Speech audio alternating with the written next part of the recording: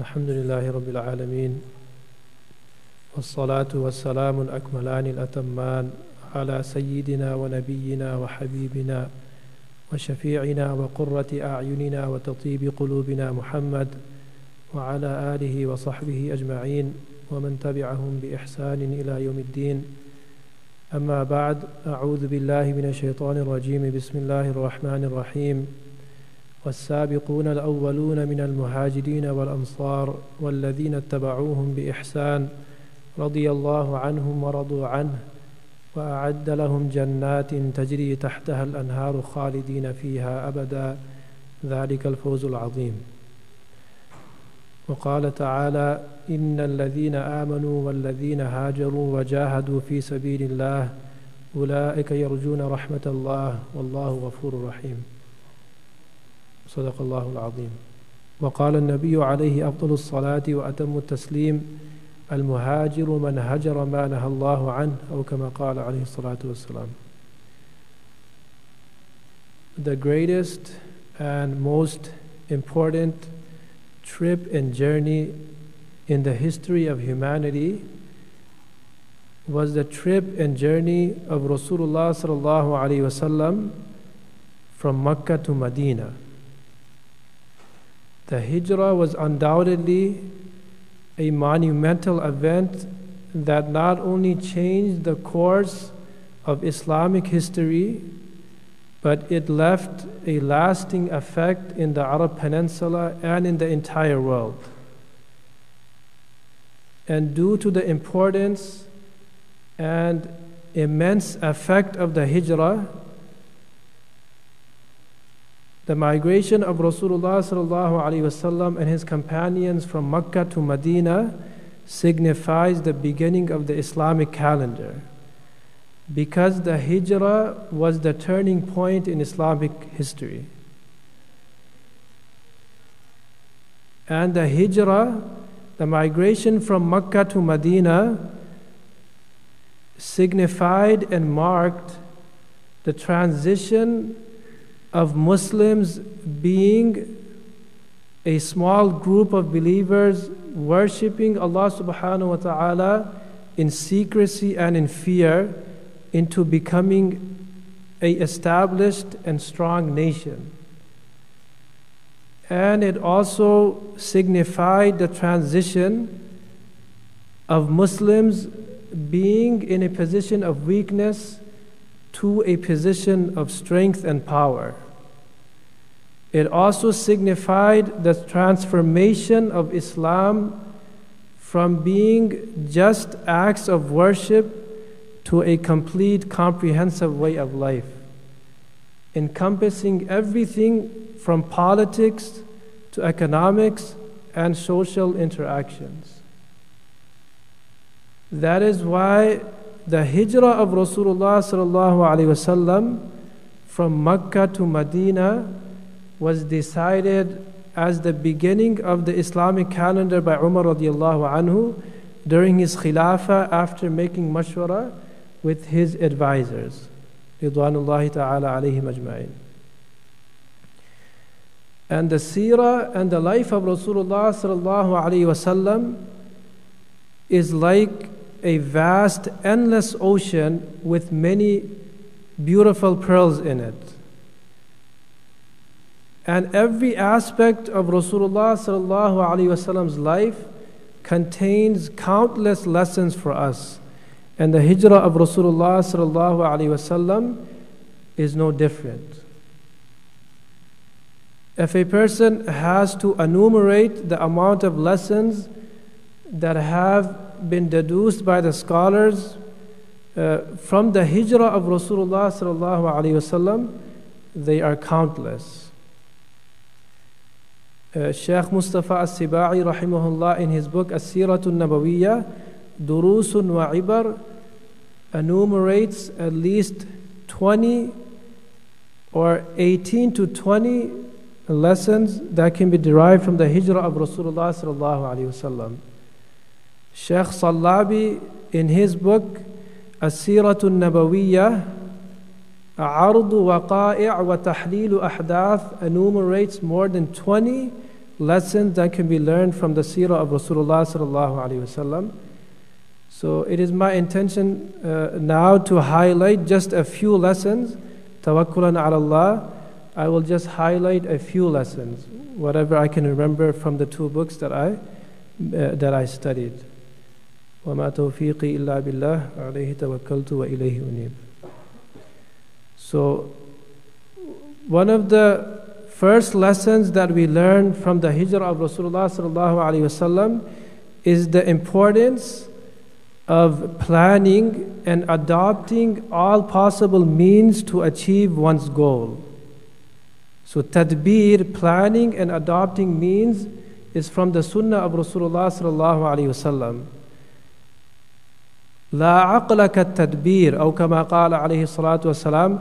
Rasulullah sallallahu alaihi wasallam said, there is no intelligence greater than planning. The greatest sign of intelligence is to plan before doing something. So if we study the hijrah of Rasulullah sallallahu alaihi wasallam, we'll see that he adopted all possible means to achieve his goal in reaching Medina safely without being captured by the enemies of Islam. So if we study the hijrah from the beginning, we see that Rasulullah sallallahu alaihi wasallam made Ali radiallahu anhu sleep in his bed. And the purpose of this was to deceive the mushrikeen into thinking that Rasulullah sallallahu alaihi wasallam was asleep. So they were waiting outside the house of Rasulullah sallallahu alaihi wasallam, and as soon as Rasulullah sallallahu alaihi wasallam would wake up and come out of the house, they would at once attack Rasulullah sallallahu alaihi wasallam, so that the blood money cannot be put on one person and it can be distributed amongst all of the people who participated in the killing of Rasulullah sallallahu alaihi wasallam. So they were deceived into thinking that Rasulullah sallallahu alaihi wasallam was sleeping, and in the meantime Rasulullah sallallahu alaihi wasallam, he snuck out of the house. And Rasulullah sallallahu alaihi wasallam also gave all of the wealth of the mushrikeen that was entrusted to him by the mushrikeen themselves to give back to the mushrikeen. So from this we learn the high amount of trustworthiness and honesty and reliability in Rasulullah sallallahu alaihi wasallam, that even his enemies entrusted their wealth with Rasulullah sallallahu alaihi wasallam. وَالْفَضْلُ مَا شَهِدَتْ بِهِ الْأَعْدَاءُ. The poet says that if you want to gauge the virtue and highness and loftiness of a person, then see what his enemies say about him. So a true virtuous person is that person whose virtue and perfection is also acknowledged by his enemies. So despite being in the process of plotting to kill Rasulullah sallallahu alaihi wasallam, they had so much trust and respect for Rasulullah sallallahu alaihi wasallam that they entrusted their wealth as amana to Rasulullah sallallahu alaihi wasallam. And on the other hand, Rasulullah sallallahu alaihi wasallam, if he wanted, he could have taken all of their wealth when he migrated to Medina as an act of revenge. But Rasulullah sallallahu alaihi wasallam was a man who kept his promise, and Rasulullah sallallahu alaihi wasallam was a man of integrity. That is why he gave all of their wealth to Ali radiallahu anhu, and he instructed him to give back all of their wealth. Sallallahu alaihi wasallam.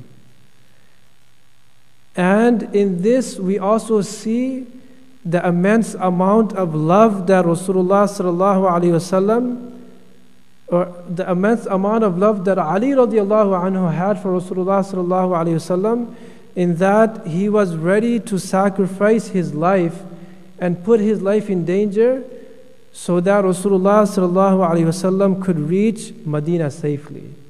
And at that time, Ali radiallahu anhu was just a young boy. فَفِيهِ إِظْهَارُ حُبِّ عَلِيٍّ لِلنَّبِيِّ صلى الله عليه وسلم. So this is the first precaution that Rasulullah sallallahu alaihi wasallam took. The second precaution was when Rasulullah sallallahu alaihi wasallam went to Abu Bakr radiallahu anhu's house, he hid his head and majority of his face so that he cannot be recognized by the spies that were sent by the leaders of the Quraysh to attack Rasulullah sallallahu alaihi wasallam. Another precaution that Rasulullah sallallahu alaihi wasallam took was that when Abu Bakr radiallahu anhu opened the door for Rasulullah sallallahu alaihi wasallam, he talked to him in privacy, and he told him that if you have anyone in your house, tell them to go to another room. And he expressed only his intention to migrate to Medina, and he did not mention the direction or the route that he will take to Medina, even to Abu Bakr radiallahu anhu. And another precaution that Rasulullah sallallahu alaihi wasallam took was he traveled to Medina via a route that was not common and unknown to majority of the Arabs. So that is why in this regard he took assistance from a person who had knowledge and expertise regarding the unknown roads and pathways to Medina. And he hired Abdullah bin Urayqit as his guide, although he was a mushrik. He was not a Muslim. So this proves that Rasulullah sallallahu alaihi wasallam did not hesitate in taking assistance from someone who had knowledge and expertise in a certain area of knowledge, and Rasulullah did not look at the faith of that person. From this we learn that it is permissible to take benefit and assistance from disbelievers in dunyawi matters if they have expertise in that knowledge and they can be trusted. So because Abdullah bin Urayqit, despite being a mushrik, because he was an expert regarding the roads and the unknown roads that lead to Medina, and he was to be trusted, Rasulullah sallallahu alaihi wasallam made him his guide in his hijrah. So from all of this we learn that Rasulullah sallallahu alaihi wasallam planned his hijrah well in advance. And from this we learn that to adopt means and planning is not against tawakkul. Rather, the mashayikh say that the perfection of tawakkul is in adopting means and then leaving the natija and result to Allah subhanahu wa ta'ala. And if a person, he discards the means and he expects to see the natija and the results from Allah subhanahu wa ta'ala, then some mashayikh say that yukhafu alayhi al-kufr, there is fear of disbelief regarding such an individual because he is indirectly challenging Allah subhanahu wa ta'ala. That is why Maulana Jalaluddin Rumi rahimahullah in his Ma'arif Mathnawi mentions a story of a certain pious person, apparently pious person. So he said to himself that I will have complete tawakkul in Allah subhanahu wa ta'ala. Therefore, I will not buy anything to eat or drink. I will sit underneath the shade of this tree, making muraqabah and dhikr of Allah subhanahu wa ta'ala day and night, and I will wait for food to come down from the skies. So then a voice from the unseen said to him that, O servant of Allah, how dare you challenge Allah subhanahu wa ta'ala? La yus'alu amma yaf'alu wa hum yus'alun. Allah has all right to challenge His creation and take them to task and accountability, but we have no right to challenge the actions of Allah subhanahu wa ta'ala. So that is why our mashayikh say that when it comes to tawakkul and adopting means, there are 3 levels of tawakkul. There are 3 levels of adopting means. Number 1, there are some means that are yaqini.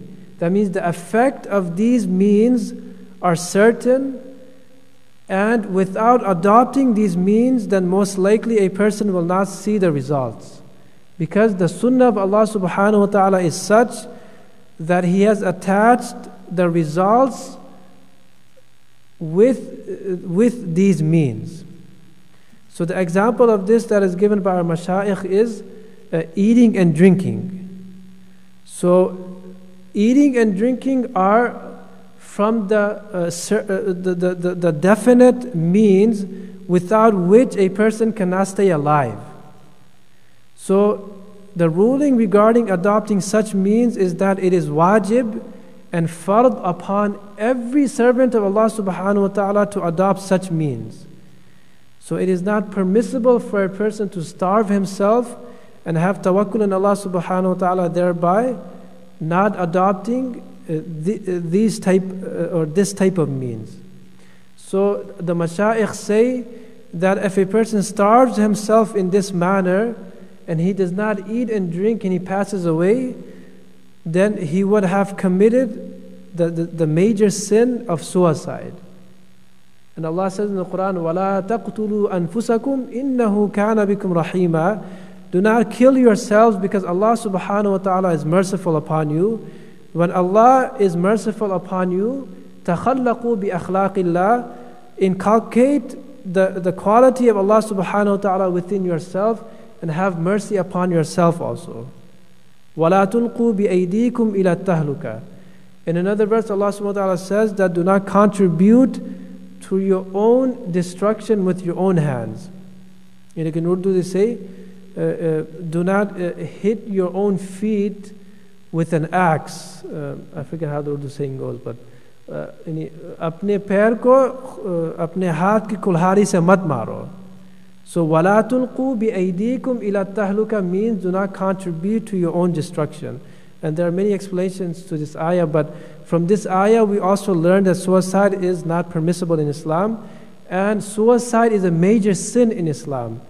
And it's such a major sin that there is a minority opinion amongst the fuqaha, which is not the practiced upon opinion amongst the four ai and this is not ma'mul bihi, but this is a minority opinion amongst some of the fuqaha, that if someone commits suicide, then they die as a murtad.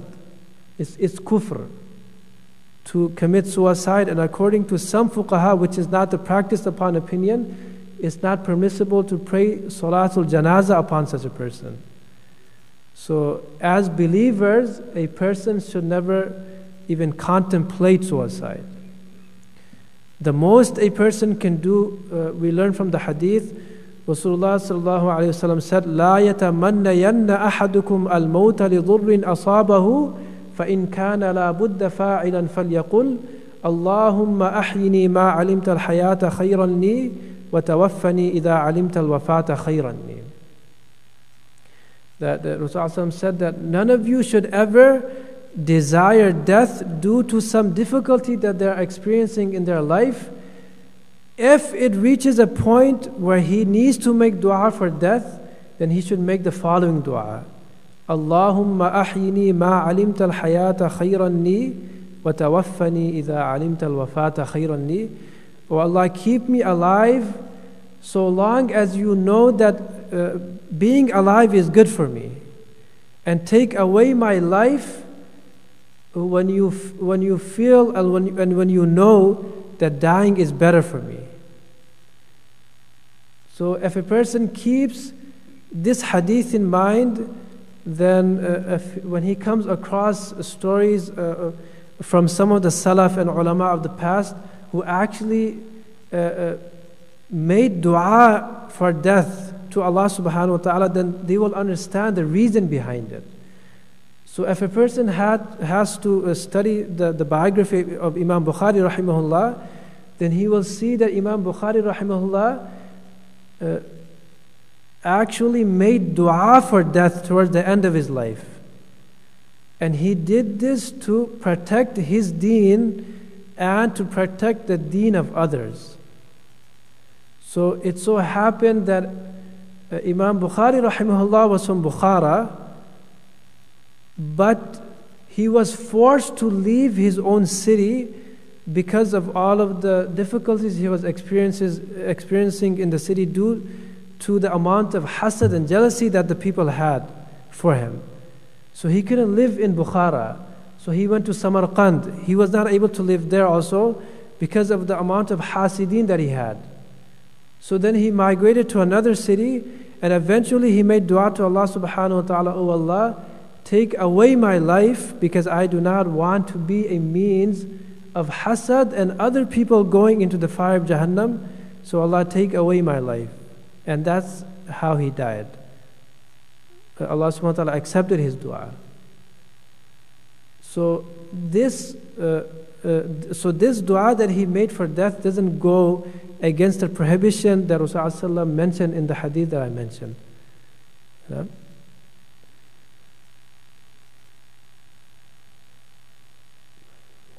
I actually forgot what I was talking about.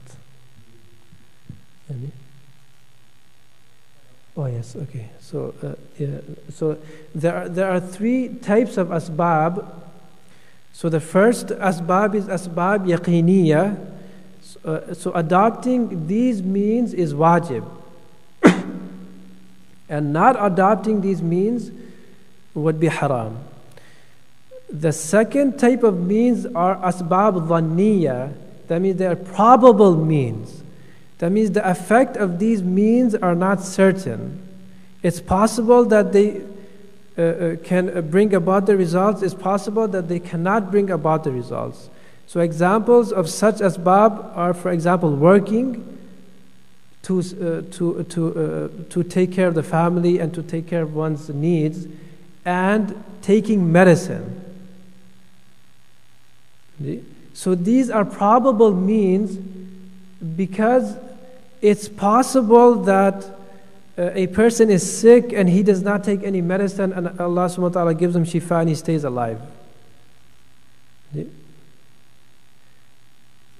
There's actually an Arabic poem regarding this, but it's not coming to my mind, but it's very beautiful. The meaning of which is there are many sick people who actually stay alive more than healthy people. That means you see many people who are walking around very healthy, they have no sickness or anything, and all of a sudden they just pass away. And you have some people, they have been sick for many years without taking medication, but they're still alive. And there are many people in our community and other communities you'll find, when they went to the doctor told them that if you don't take this medicine, you'll die, or if you don't do this, then you'll die within a year or something, but they're still alive for 10 years now, for 15 years. There are many people who don't take any medication, but Allah subhanahu wa ta'ala gives them shifa. Yeah? There are many individuals in this ummah who do not work, but Allah subhanahu wa ta'ala takes care of their needs. So that is why these type of means are asbab dhanniya, and the ruling regarding adopting such means is that if a person has a very high level of yaqeen and tawakkul in Allah subhanahu wa ta'ala, it is permissible for him to discard these means. It is not sinful for such a person to not adopt these type of means.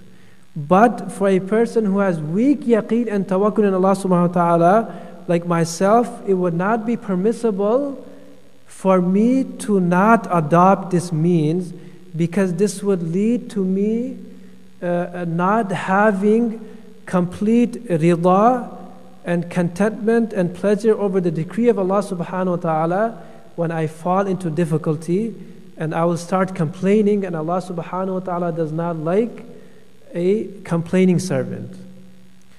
So if we understand this, then we will understand why Abu Bakr radiallahu anhu spent all of his wealth in the path of Allah in the Ghazwa of Tabuk. So we all know this story. This is very famous. Uthman radiallahu anhu gave 1/3 of his wealth. Umar radiallahu anhu gave half of his wealth, and Abu Bakr radiallahu anhu gave all of his wealth. And it was after this day that Umar radiallahu anhu said that I have been competing with Abu Bakr radiallahu anhu in acts of piety and good, but today I have acknowledged my defeat. I can never surpass him in piety. So this is a very famous story that we hear, right? So there's an ayah in the Quran wherein Allah subhanahu wa ta'ala says, wherein Allah subhanahu wa ta'ala prohibits a person from spending all of his wealth in sadaqah. وَلَا تَجْعَلْ يَدَكَ مَغْلُولَةً إِلَىٰ عُنُقِكَ وَلَا تَبْسُطْهَا كُلَّ الْبَسْطِ فَتَقْعُدَ مَلُومًا مَحْسُورًا. So the literal translation of this ayah is, do not keep your hands tied to your neck. So this is kinayatun anil bukhl. That means do not be a miser, do not be stingy. وَلَا تَبْسُطْهَا كُلَّ الْبَسْطِ, and do not spread your hands completely. This is kinayatun anil judi was sakha. So this is referring to do not be too generous. That means do not give everything that you're not left with anything in your hands. فَتَقْعُدَ مَلُومًا مَحْسُورًا, otherwise you will be blamed mahsura and you will regret afterwards. So if you're a miser, then people will make fun of you and people will speak bad of you. Now, there's a hadith of Rasulullah where he says, Al-bakhilu qareebun min Allahi qareebun min al-nas ba'idun min al-nar. Al-bakhilu ba'idun min Allah ba'idun min al-nas ba'idun min al-jannah qareebun min al-nar. Was-sakhiyu qareebun min Allahi qareebun min al-nasi qareebun min al-jannah ba'idun min al-nar. So Sallallahu said, a stingy person is far from Allah, is far from people, is far from Jannah and close to Jahannam. And a generous person is close to Allah, close to people, close to Jannah, far from Jahannam. فَتَقْعُدَ مَلُومًا مَحْسُورًا. And if a person, he gives everything in sadaqah, then mahsura, so then when he needs something and he doesn't have the money to buy it, or when he faces difficulty, he will regret why he spent all of his money and all of his wealth in the path of Allah. So this will lead him to complain, and then he will not be happy with the decree of Allah subhanahu wa ta'ala. So that is why it is not permissible to give everything in sadaqah. So if someone objects and says that, well, Abu Bakr, he gave everything in the battle of Tabuk. So what would the answer be? The answer would be that the reason why Allah subhanahu wa ta'ala prohibited us from giving everything in sadaqah is because if we give everything in sadaqah, فَتَقْعُدَ مَلُومًا مَحْسُورًا, we will eventually regret it. Because our level of tawakkul and yaqeen on Allah subhanahu wa ta'ala is not of that level that if we do not possess anything after giving it in sadaqah and we face difficulty, that we will be content and happy with the decree of Allah. This is the condition of the general public. But Abu Bakr anhu's yaqeen and tawakkul was of such a high level that even after giving all of his wealth in sadaqah, he was more content than when he had the wealth. That is why when Rasulullah ﷺ asked him that, what did you give? He said, I gave everything. And then Rasulullah asked him, what did you leave for your family? He said, I left Allah and Rasul ﷺ. And his family was also like that. So his wife and his children didn't mind him giving everything in sadaqah. So that's why it was permissible for him.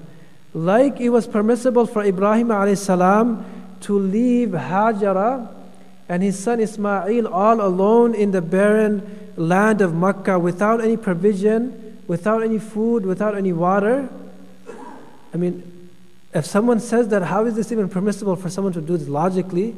I mean, even from an Islamic perspective, it's not permissible to just leave your family without any provision. You have to provide for them. So it was permissible for Ibrahim alayhi salam because his wife and children were also content, and their level of yaqeen and tawakkul in Allah subhanahu wa ta'ala was like Ibrahim alayhi salam. They didn't mind. So that is why when Ibrahim alayhi salam left his wife and Ismail, when he was leaving, Hajara said that, why are you just leaving us like this? And then she said that, did Allah subhanahu wa ta'ala command you to do this? He said, yes. So then she said, then Allah subhanahu wa ta'ala will not let us go to waste. Allah will take care of us. So the same is applicable to Abu Bakr anhu and his family. So this is the rule regarding asbab al-dhanniyah. So it's also necessary to adopt these types of means also. And the third type of means, the third type of means are al-asbabul wahmiya, imaginary means.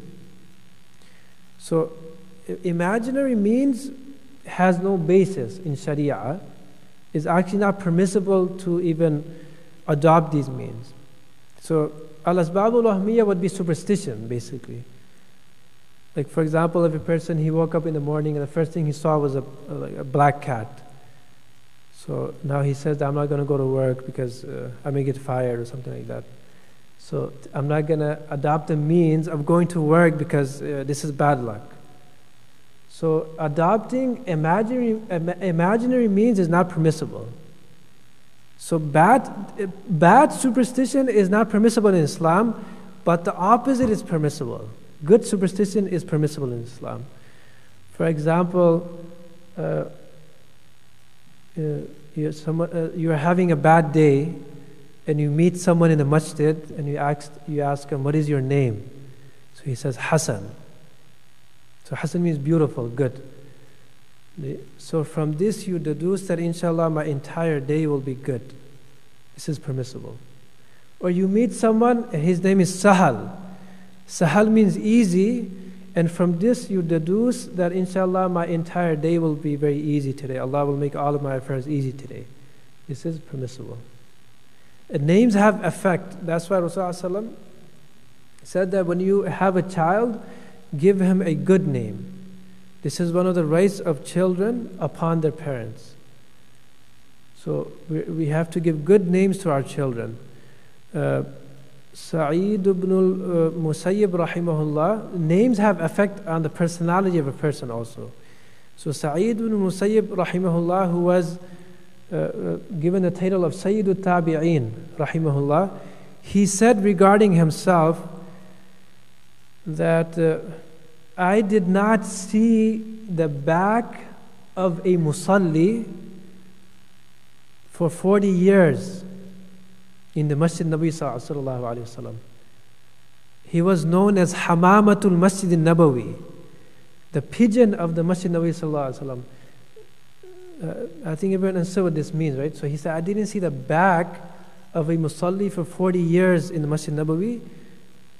What that means is for 40 years he performed all of his salah with jama'ah behind the imam with at-takbiratul ula.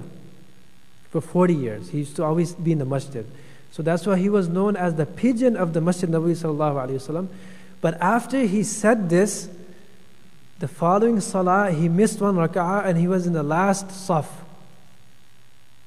So Allah subhanahu wa ta'ala taught him a lesson that it's not good to praise yourself. Yeah? So Sa'id ibn Musayyib rahimahullah was a great muhaddith also, and his grandfather's name was Hazan. So he used to say that our entire family suffered from depression because of the name of our grandfather. Because Hazan means sadness in Arabic. Hazina yahzanu, Hazan means sadness. So he said, I observed sadness and depression in our entire family because of our grandfather's name. So he made sure that when he had a grandson, he named him Sahal. Sahal means easy. Okay. So the first lesson is that it's permissible to adopt means, and it's from the Sunnah of Rasulullah to adopt means and to plan. The The other lesson that we learn from the Hijrah of Rasulullah is the importance of good company. So Rasulullah sought the companionship of Abu Bakr radiallahu anhu. And if Rasulullah wanted, he could have just make Hijrah alone. Someone could say that would probably be more safe for Rasulullah to actually make Hijrah alone.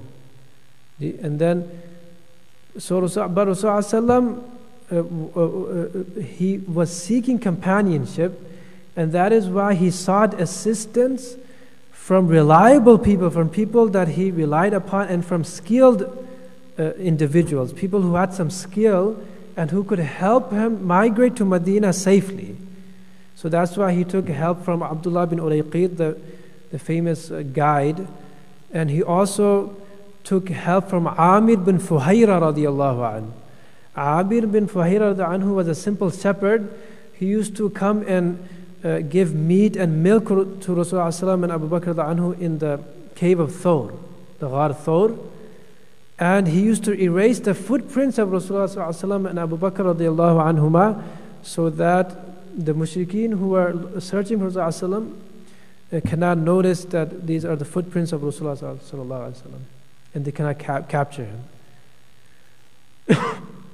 So Rasulullah he went to Abu Bakr radiallahu anhu's house and he knocked at his door, and he said, "As-suhba, as-suhba."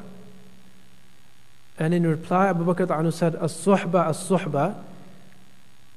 So when Rasulullah said, "As-suhba, as-suhba," he meant, "I want your companionship. I want you to come with me to Medina." So immediately Abu Bakr radiallahu anhu said, "As-suhba, as-suhba." I am also seeking your companionship, without any hesitance. So from all of the Sahaba, Rasulullah chose Abu Bakr radiallahu anhu. And from this, the virtue of Abu Bakr radiallahu anhu over all of the Sahaba becomes apparent. Abu Bakr radiallahu anhu was the only Sahabi who Allah subhanahu wa ta'ala explicitly referred to as a companion of Rasulullah in the Quran. The only Sahabi, explicitly. إِلَّا تَنْصُرُوهُ فَقَدْ نَصَرَهُ اللَّهُ إِذْ أَخْرَجَهُ الَّذِينَ كَفَرُوا ثَانِيَ اثْنَيْنِ إِذْ هُمَا فِي الْغَارِ إِذْ يَقُولُ لِصَاحِبِهِ لَا تَحْزَنْ إِنَّ اللَّهَ مَعَنَا. When he said to his companion, "Do not be sad, Allah is with us." So when did Rasulullah say this? When the mushrikeen were at the foot of the cave of Thawr, all they had to do was just look down and they would spot Rasulullah and Abu Bakr radiallahu anhu. So when Abu Bakr radiallahu anhu saw their feet, natural fear entered his heart, which is not against yaqeen and tawakkul in Allah subhanahu wa ta'ala, because he was a human. Even the Anbiya alayhimus salam were human, so they also had natural fear. قُلْ إِنَّمَا أَنَا بَشَرٌ مِثْلُكُمْ, which is not against strong iman and yaqeen. So he had that natural fear that entered his heart. So immediately Rasulullah consoled him and said, "La tahzan inna Allah ma'ana. Ma dhannuka bi ithnain Allahu thalithuhuma." Do you think that we are the only two individuals here? Allah is the third amongst us. Allah is with us, don't worry. So immediately Abu Bakr had inshirah al-sadr. Immediately the fear that he had went away. So from this we learn the importance of good company. The best friend of Rasulullah sallallahu alaihi wasallam was Abu Bakr radiallahu anhu. He chose Abu Bakr radiallahu anhu as his best friend. وَنِعْمَ الْخَلِيلُ هُوَ. And he was indeed a good friend. So that is why it is important that we keep good company. The people that we surround ourselves with will have an effect on how we think and how we behave. So a person is known by the company he keeps. If he keeps good company, it will have positive effect. If he keeps bad company, it will have negative effect. So a person is known by the company that he keeps. Rasulullah sallallahu alaihi wasallam said, "Al-mar'u ala dini khalilihi falyanzur man yukhalil." a person follows the way of his friends, of his close friends. So be very careful who you befriend. Befriend a person who has the fear of Allah, who has knowledge of deen, who is aqil and intelligent. So this is the advice of Imam Ghazali rahimahullah. He says that when you're befriending someone, this is also a condition. You have to befriend a aqil, a person who's intelligent. Do not befriend an ahmaq, a foolish person, because although a foolish person might be sincere, but because of his hamaqa and foolishness, he will cause you harm unknowingly. So save yourself from such harm. So, and Rasulullah also, in one hadith, he was asked by one Sahabi, whose company should I sit in? Or who should I befriend? Rasulullah said, when you see him, he reminds you of Allah subhanahu wa ta'ala. His speech increases your knowledge of deen, and his actions remind you of the akhirah. من ذكركم الله رؤيته وزاد في علمكم منطقه وزاد في عملكم وزاد في آخرتكم وذكر عمله الآخرة. So when you see him, he reminds you of Allah subhanahu wa ta'ala. His speech increases your knowledge, and his actions reminds you of the akhirah. These are people that a person should befriend. So this is also one of the lessons that we learn from the Hijrah of Rasulullah sallallahu alaihi wasallam. The other lesson we learn is that Abu Bakr anhu, without any hesitance, willingly was ready to accompany Rasulullah sallallahu alaihi wasallam in the migration. Immediately, at that very moment, he didn't make any excuses that I have to get ready, I have to take a shower, or I'm not ready now, I have to tell my wife. Nothing. Immediately he went with Rasulullah sallallahu alaihi wasallam. From this we learn that a person should be ready for any khidmah and service of deen. This is the quality of a believer. And this is also the quality of the angels. So when this is also something very important to understand. When Allah subhanahu wa ta'ala told the angels, إِذْ قَالَ رَبُّكَ لِلْمَلَائِكَةِ إِنِّي جَاعِلٌ فِي الْأَرْضِ خَلِيفَةً, I will make someone a khalifa on the earth, referring to a human being. So they said, قَالُوا أَتَجْعَلُ فِيهَا مَنْ يُفْسِدُ فِيهَا وَيَسْفِكُ الدِّمَاءَ. Why would you make such a makhluk the khalifa on the earth who causes corruption and sheds blood, referring to a human being? وَنَحْنُ نُسَبِّحُ بِحَمْدِكَ وَنُقَدِّسُ لَكَ. Whereas we make your tasbih and tahmeed, we glorify you, we praise you. So if you want to make anyone the Khalif, this is the apparent meaning of the ayah that we might get when we read the Quran or when we read the translation.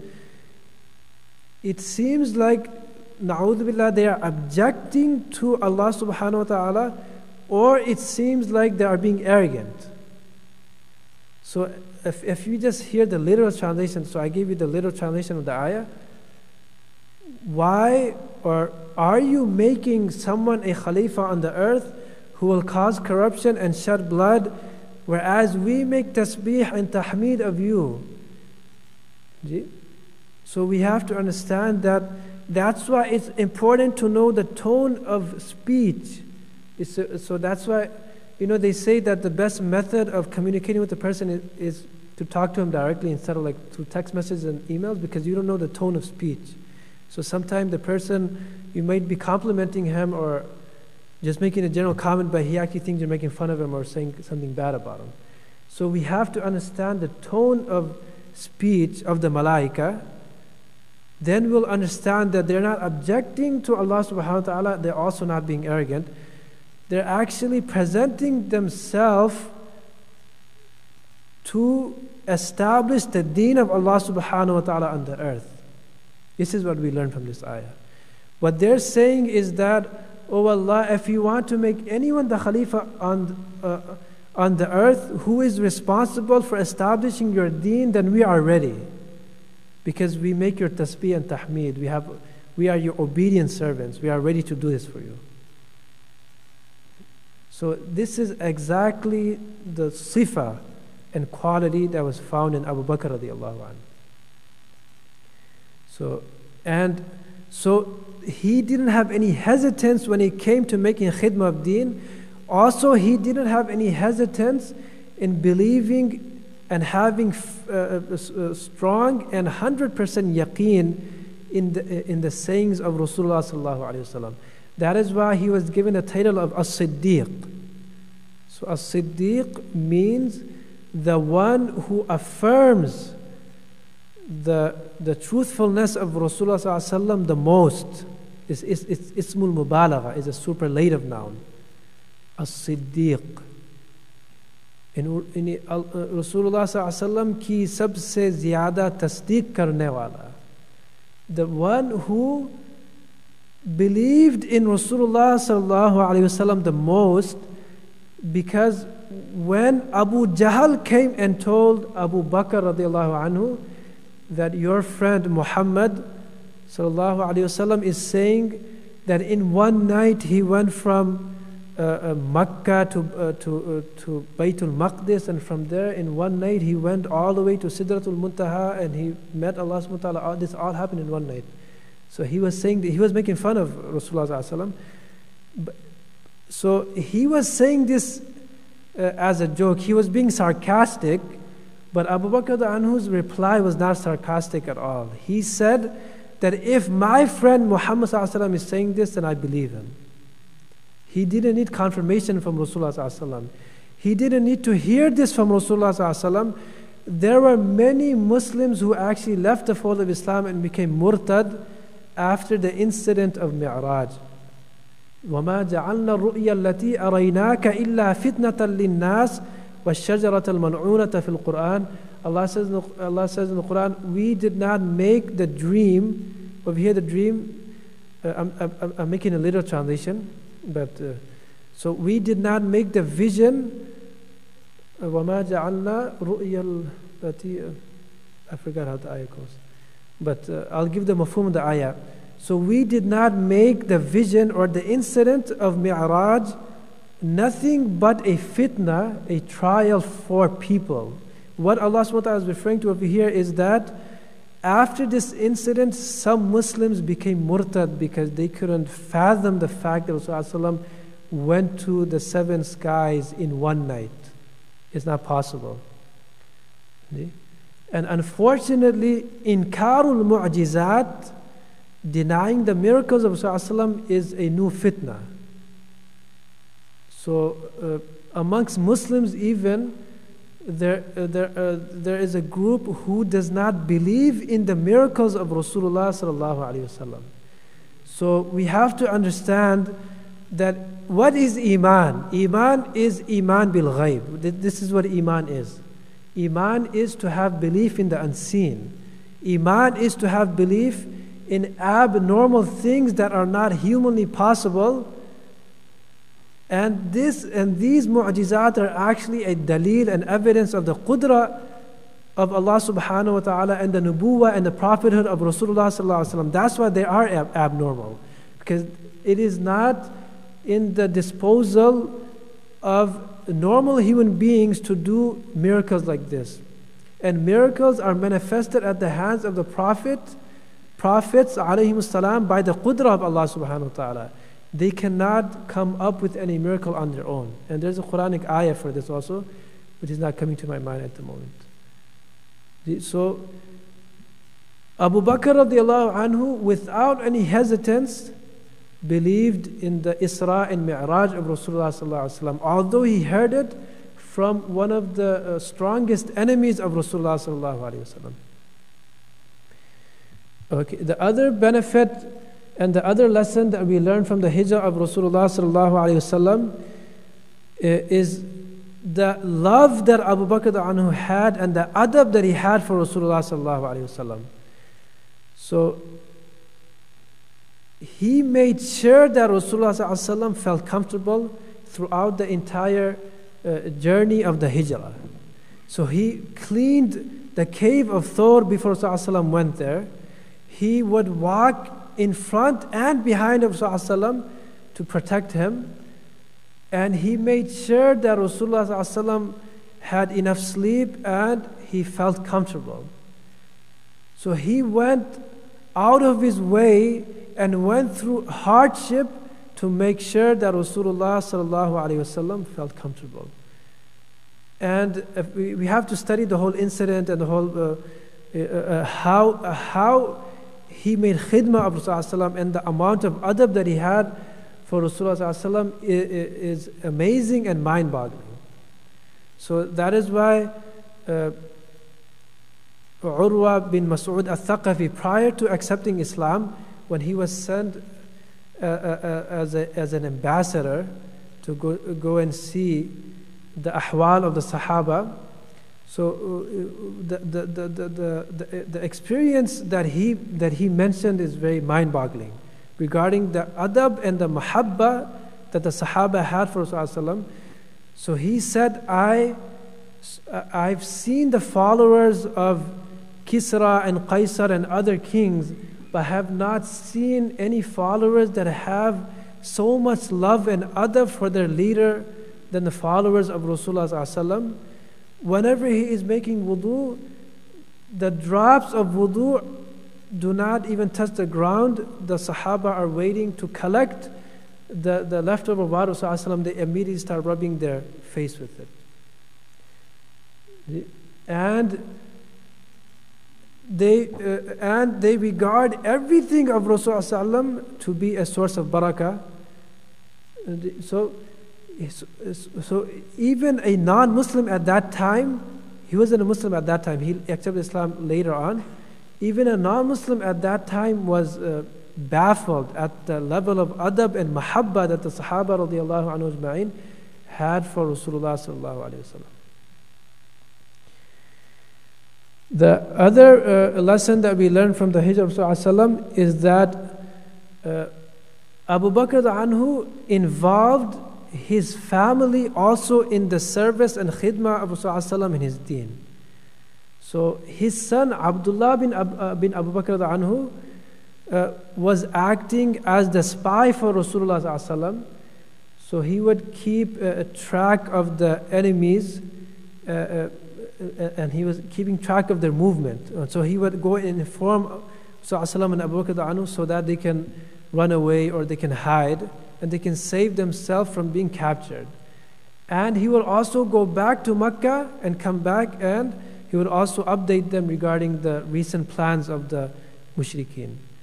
And his daughter Asma bint Abi Bakr radiallahu anha, she used to bring food for Rasulullah and Abu Bakr anhu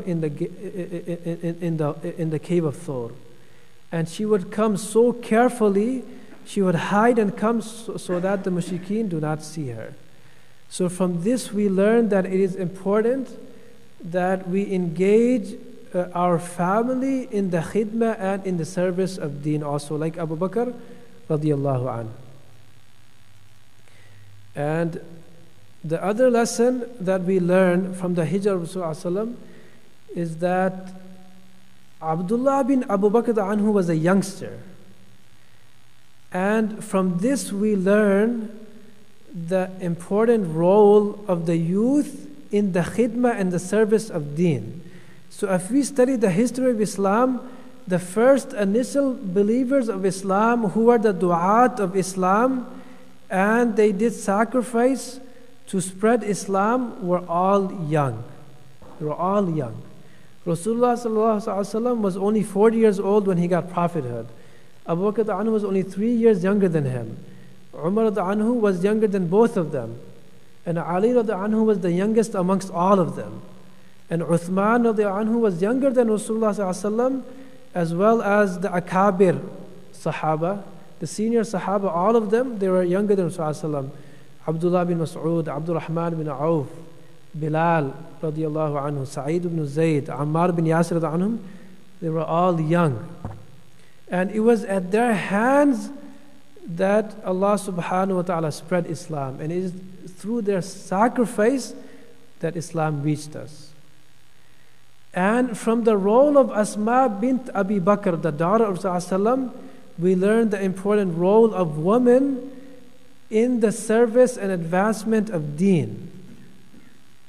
So when the fikr and the concern of deen comes into a woman, then she is ready to bear all difficulties, and she will actually convince her husband and all of the men in her house to participate in the khidmah and in the service of deen. And the role of women in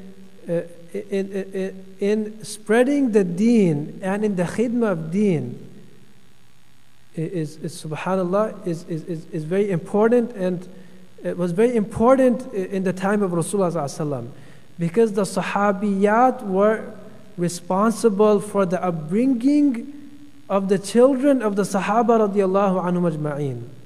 They taught them the morals and the manners of Islam. They instilled within them the love of Allah and Rasulullah sallallahu alaihi wasallam, due to which their children became the best of generations.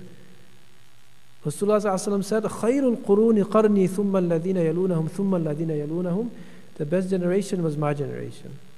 So, وَالْفَضْلُ ذَلِكَ كُلُّهُ يَرْجِعُ إِلَىٰ أُمَّهَاتِ الصَّحَابَةِ. So the virtue of all of this goes back to the mothers of the Sahaba radiallahu anhum ajma'in. And another important lesson we learned from the Hijrah is that the very first action that Rasulullah did when he went to Medina was what? He built a masjid. He built a masjid, Masjid Nabawi sallallahu alayhi wasallam.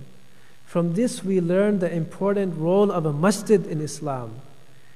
The masjid is not only a place of ibadah, tilawa, dhikr, is not only a place of ta'aleem and ta'allum, it is actually a place wherein Muslims manifest their unity. Because when we pray Salah with Jama'ah, and the Salatul Jum'ah, the Salatul Eidain, is a strong proof of the unity amongst Muslims. So the masjid helps in unifying the Muslim community. Regardless of ethnic background, we all stand shoulder to shoulder, rubbing our shoulders, showing that we have unity and we have no problem standing together. And during the time of Rasulullah ﷺ, what were the a'mal of the masjid? They were ta'aleem and ta'allum, learning and teaching, dhikr, ibadah, tilawatul Quran, and khidmah. In the masjid, the Muslims were serving one another, making khidmah of one another. They were helping out one another. It was also a place where prisoners would be brought, and after staying in the masjid and being in the environment of the masjid and seeing the akhlaq and the beautiful character and the beautiful lifestyle of Muslims, within 3 days they would accept Islam. That is how Thumama bin Uthal anhu accepted Islam. He was brought as a prisoner and he stayed 3 days in the Masjid Nabawi. After he was released, he became a Muslim, just by seeing the lifestyle of the Muslims in the masjid. And his statement that he gave after leaving the masjid is very profound. So he said, "Wallahi, before accepting Islam, this religion was the most hated religion to me. And before accepting Islam, Rasulullah was the most hated individual in my eyes." And he said, the Muslims were the most hated individuals in my eyes. But after accepting Islam, Islam is the most beloved religion in my eyes, and Rasulullah ﷺ and the Muslims and Sahaba are the most beloved individuals in my eyes. So this was the effect of just staying 3 days in the masjid Nabawi sallallahu alaihi wasallam. And today, unfortunately, our character and mu'amala as Muslims is so bad that we Muslims ourselves, we would rather go to non-Muslims to get our work than go to a Muslim, because we're scared he's going to deceive us, or like he's going to cheat us, or he's going to say something to us. So unfortunately, our akhlaq actually drives people away from Islam and drives people away from the deen. And the non-Muslims do not see our ibadah and our aqeedah. None of that is visible to them. The only thing they see is our akhlaq and muamala. That is why our mashayikh say the akhlaq and muamala of a person is the fruits of his iman. So if you have a tree but there's no leaves and fruits, that tree doesn't look very nice. That tree doesn't have any value even.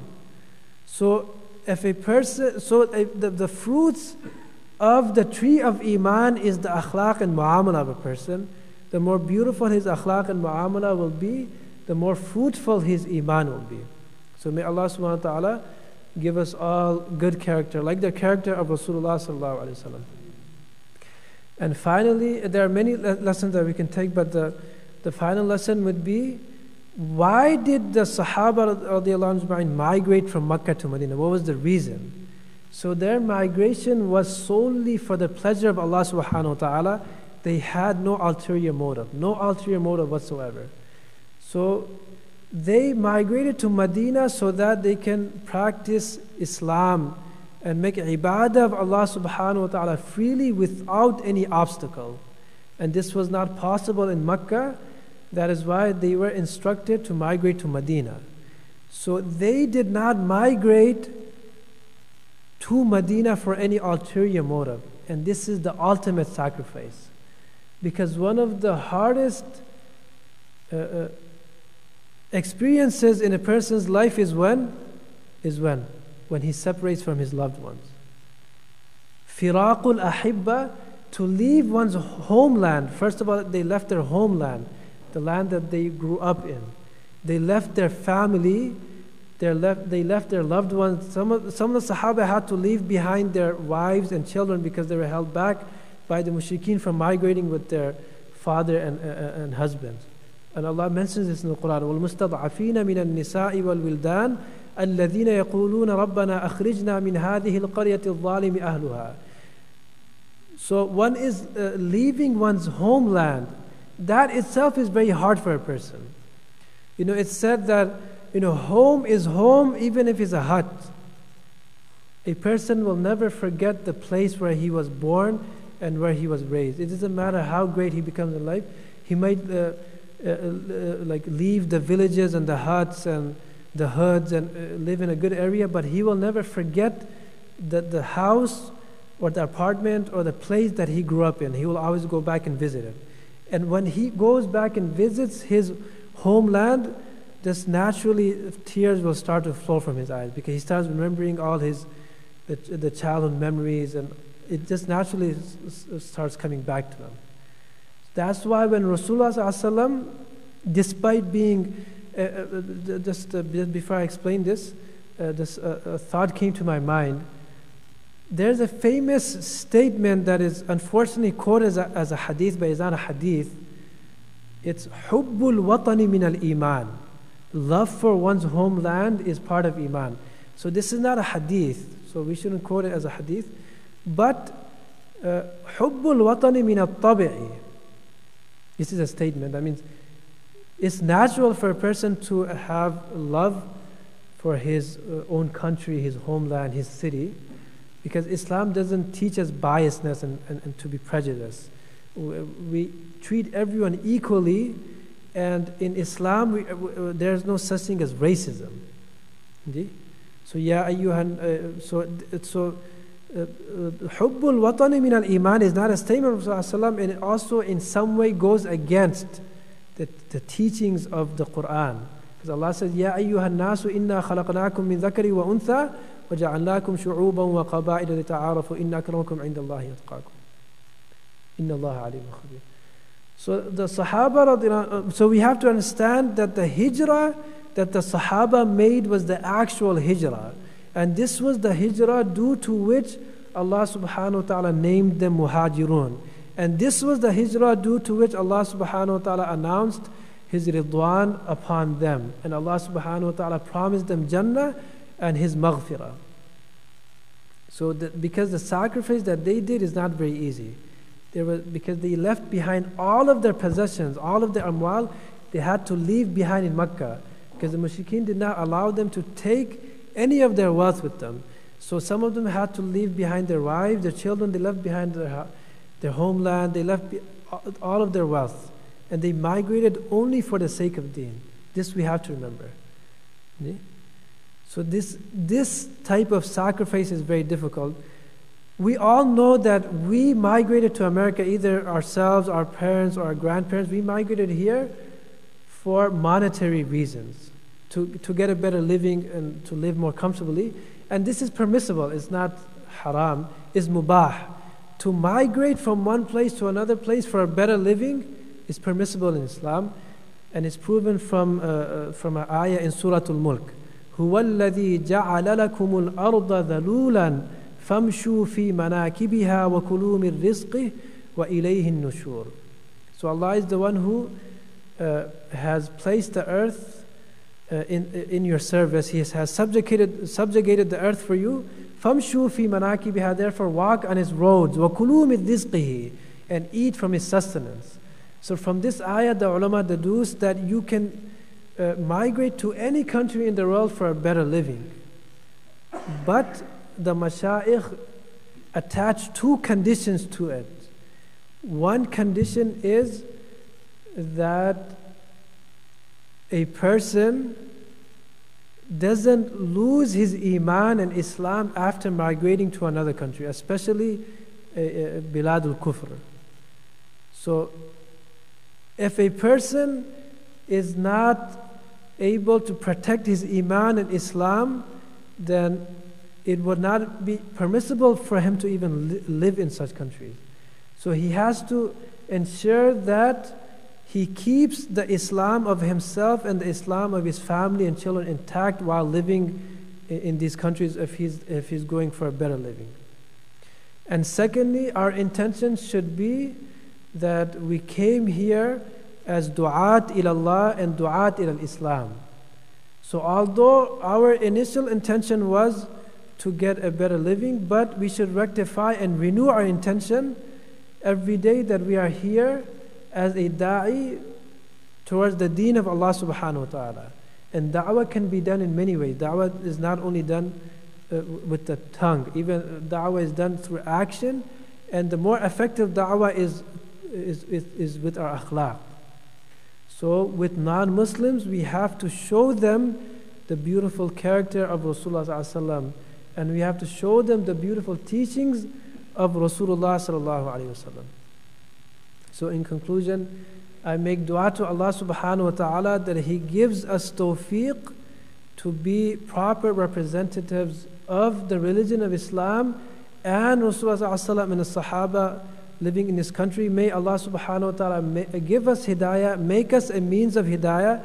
May Allah subhanahu wa ta'ala save us from misguidance, and may Allah subhanahu wa ta'ala also save us from being a means of misguidance. And may Allah subhanahu wa ta'ala also make us an actual muhajir, as mentioned by Rasulullah in a hadith, al-muhajiru man hajara ma nahallahu an. The actual muhajir, an immigrant, is that person who has abandoned, not that person who has abandoned his homeland and migrated to another country, but that person who has abandoned everything that Allah subhanahu